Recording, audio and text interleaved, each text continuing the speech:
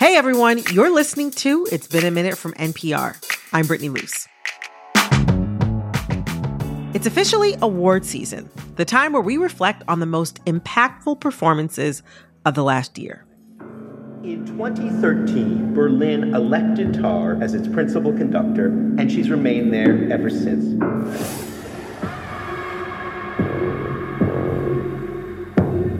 My king, the Europeans wish to conquer us. They will not stop until the whole of Africa is theirs. He's a young singer from Memphis, Tennessee. Give him a warm hayride welcome, Mr. Elvis Presley. Today, the Oscars announced all the nominees and the movie with the most nominations. The Academy favorite, the people's favorite, heck, my favorite, is Everything Everywhere All at Once. Across the multiverse, I've seen thousands of Evelyns. You can access all their memories, their emotions, even the skills. It follows the story of a family on the verge of collapse in both their relationships and their laundry business. But then they take a surreal trip across the multiverse, where they battle and become alternative versions of themselves. The movie is stacked with a legendary cast, and one very notable legend in the making. No! Oh, no! Don't worry, Evelyn. It's organic. That's Jobu Tupaki, the world-destroying, multi-dimensional villain played by Stephanie Hsu. And, it being a multiverse, she also plays Joy, a daughter trying to find her way. I don't want to hurt anymore, and for some reason, when I'm with you, it just hurts the both of us. Stephanie's performance is outrageous, absurd, and sincere. It'll make you laugh, cry. It might even make you call your parents. She's already been nominated for a SAG Award and a Critics' Choice Award. And today, she was nominated for the Academy Award for Best Supporting Actress. In this episode, we'll get into how her background in experimental theater prepared her for this breakthrough role, and why the film's success stretches far beyond award season. Here's my chat with Stephanie Hsu.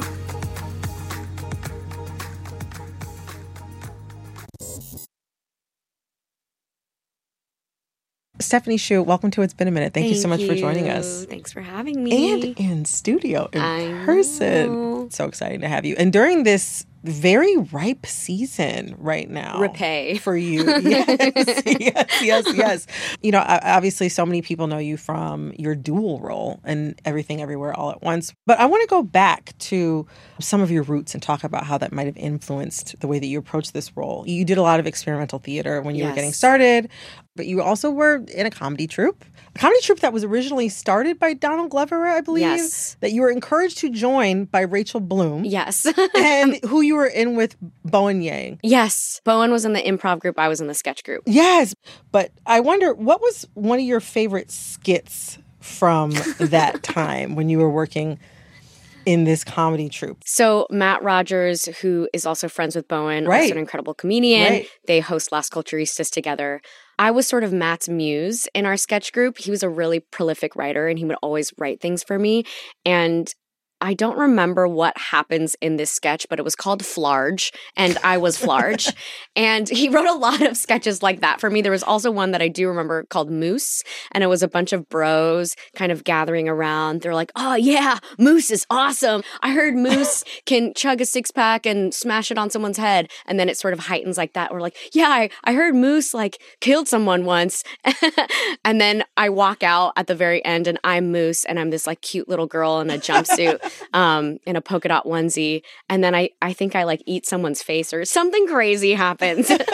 But yeah, Flarge and Moose and Jobu Tupaki. So same. I was gonna say, I'm like, when you bring that up, I'm like, I know. Like Moose like eats someone's face. Yeah, maybe kills somebody. yeah, exactly. I'm like, this is You're like a Jobu tracking. Tupaki Yeah. vibes. No, I mean, I do think that something that has always been true about me is that I do like to get weird. I like to be surprising, and I like to stretch myself and surprise myself beyond what I see on the page, because that's the fun of it. I'm glad you bring up wildness because that reminds me of your audition video for Everything Everywhere All at Once, which has gone viral. Viral. Yes, definitely viral indeed. It was amazing. I mean, for me, just from my perspective, it was amazing to see how you had such a clear idea in your mind of how you wanted the character to come across. The video itself is mesmerizing, and you really do bring a real wildness to it. Yeah.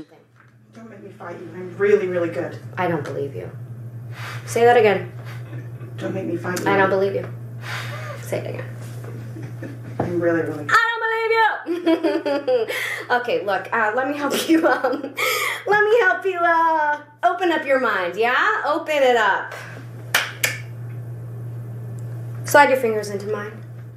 What did it feel like to do that audition? Like, how were you feeling in the room that day? Yeah, you know, the Daniels showed me that video recently at the Hamptons Film Festival. Mm-hmm. I hadn't seen it. That audition video was from 2019, you know, Wow, and the movie, hadn't seen it. I'd never seen it. And they asked me permission and I said, sure, surprise me as long as I'm not terrible. And it was quite healing actually to witness like, oh, wow, I guess I really did bring something to this. And I know I knew that, but just to see the very bare bones of that performance and the magic that even happened in that audition room that day. Absolutely. I mean, you know, the Daniels have since said that it's one of the wildest auditions that they've ever There were even crazier things that happened. I remember like slamming my butt against a wall and a painting fell. Oh my gosh. I heard that crazy. you'd said things like, oh, wouldn't it be funny if I didn't get this part? Like, and like saying, wouldn't it be funny if I didn't get this part in an audition? There's all sorts of roles I can imagine that people need to really provide like an off-the-wall audition to nail, right? Yeah. But, I mean, you really went for it, though. You really went for it. Well, I also had nothing to lose because, yes, I had been on Broadway. Yes, I was on Maisel. I didn't know who Sarah Finn was. She's one of the biggest casting directors in Hollywood. Wow. I didn't know Michelle Yeoh was attached. I understood sort of A24, what the concept of that was, but I didn't really get it, you know? And so for me, it was like, hey, this is what I would like to bring to it. And this is what I like to do and take it or leave it. And I love you guys. And so no matter what happens, it's all good.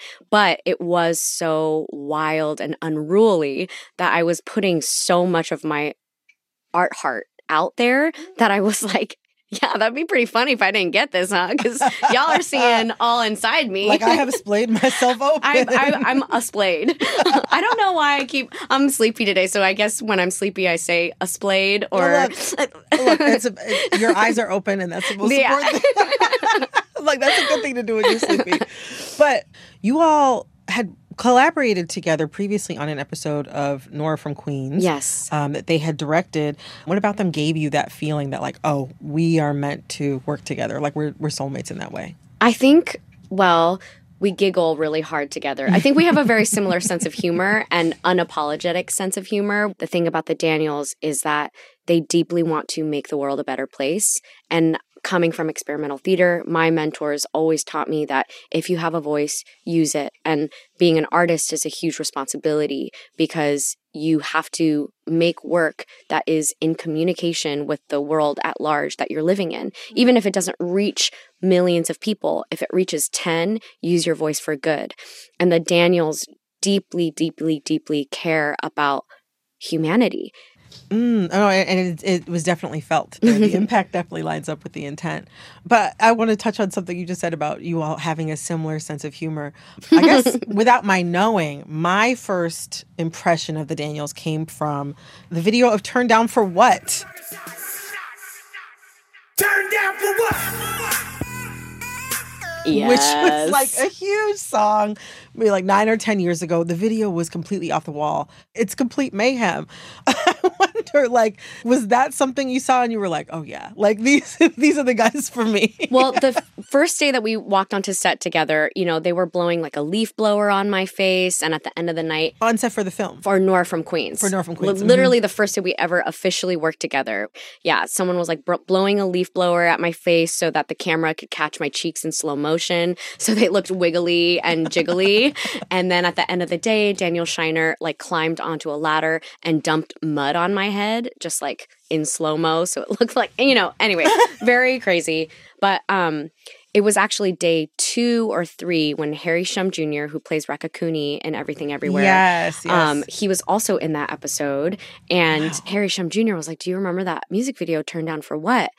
Those are the guys. And I was like, no. What? I was like, what? And so I went home that night and rewatched it. And, there's a lot of gyrating and a lot of body that is in that music video. Yes. And I remember going to work the next day, and in the middle of a take, I just started breaking out laughing because Dan Kwan, one of our directors, is the main guy in Turned Down for What? Yeah. And I was like, Dan, I can't stop seeing a lot of craziness that happens in that video. There's, a lot of body. A lot of body. Again, Again, correct. I'm giving you NPR version, but it's a lot of body. And I couldn't stop seeing the body.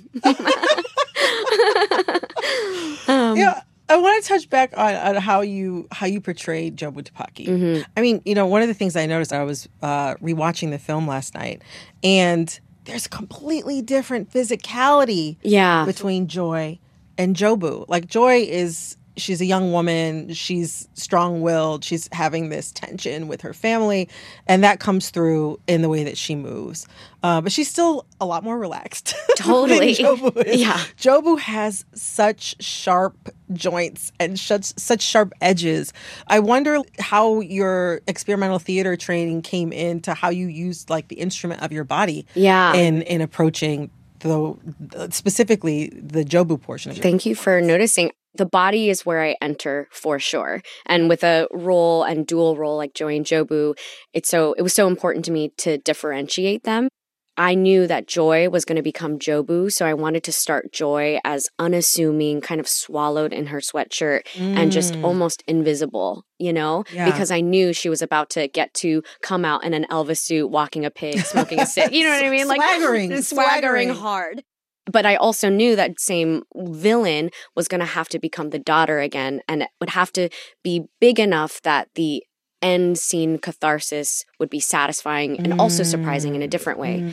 But I remember when I was preparing for the role, I was doing a workshop of a show at Mass Mocha, actually, and the Daniels really let me into their process. So they sent me a lookbook of images that they had pulled for the movie. They sent me a playlist that was inspiration for the film. Yeah. And bubbles were a really big thing. And there was a light installation at Mass Mocha, and I did this like physical dance, this kind of like worm dance. With the light installation. With the light. Yeah, exactly. So I did a lot of kind of just experimenting and sending them videos of like, what if Jobu moves like this? And we wanted her to be as sharp as she was also like Jello, because if she can verse jump or become anything at any moment, she is as tough as she is completely malleable. After the break, Stephanie tells us how the nihilism of her characters liberated her, and we get into the catharsis of intergenerational healing.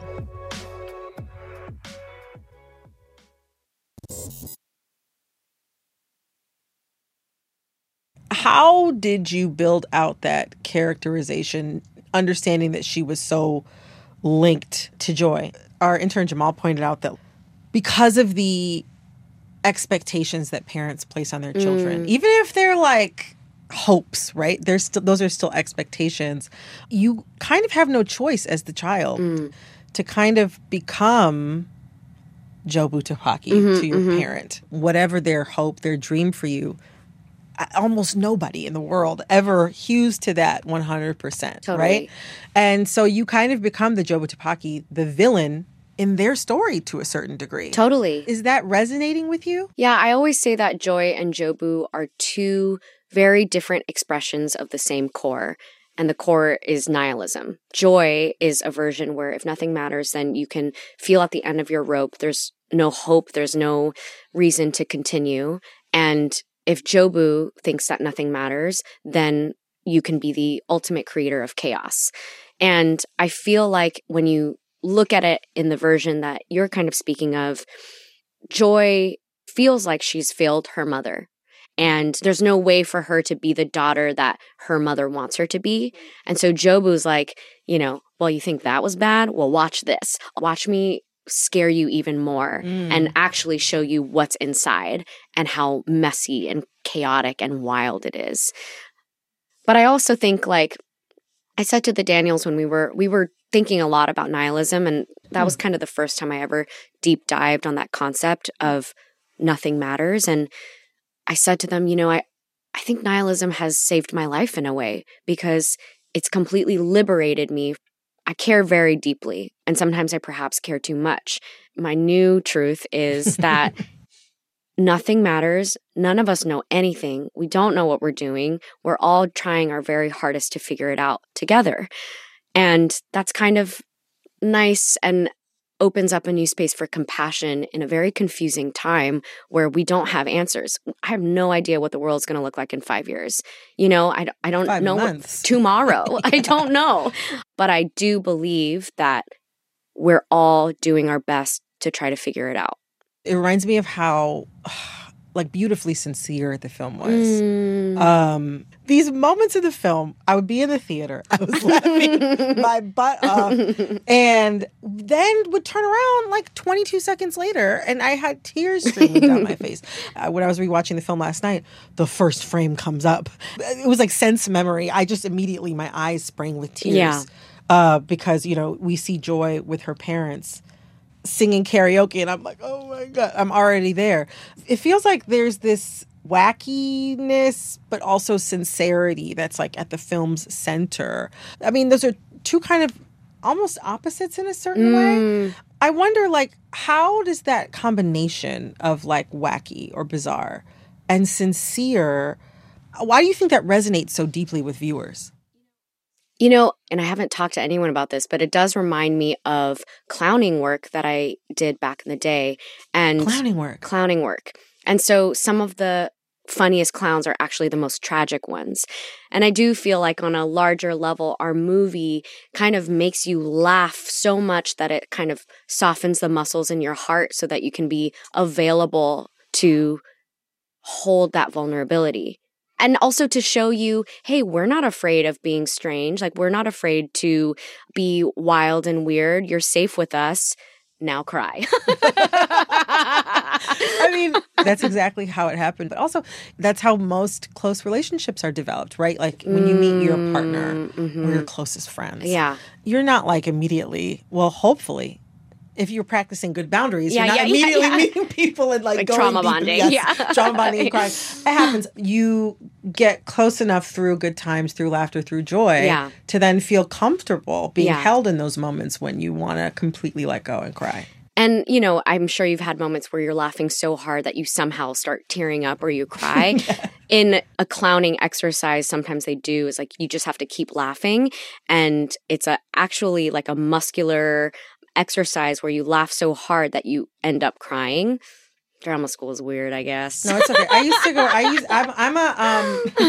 I've been to a lot of breathwork classes in my day. So definitely the laughing or deep breathing to start crying thing is something I'm familiar with. It's all that's body. Interesting. Yeah. To go back to some of the hilarity in the film. Yes. You said that your favorite scene to shoot was the hallway scene. Yes. I mean, in the hallways, I say hallway scene. In this film, the hallway scene is it stretches on. You've got multiple costume changes. At one point, you've got these big rubber models of genitals in each hand. Body parts. I got body, yeah. Yes, body in each hand. I'm holding body. You're holding body, waving it around. You're slapping a security guard in the face with it. Yeah.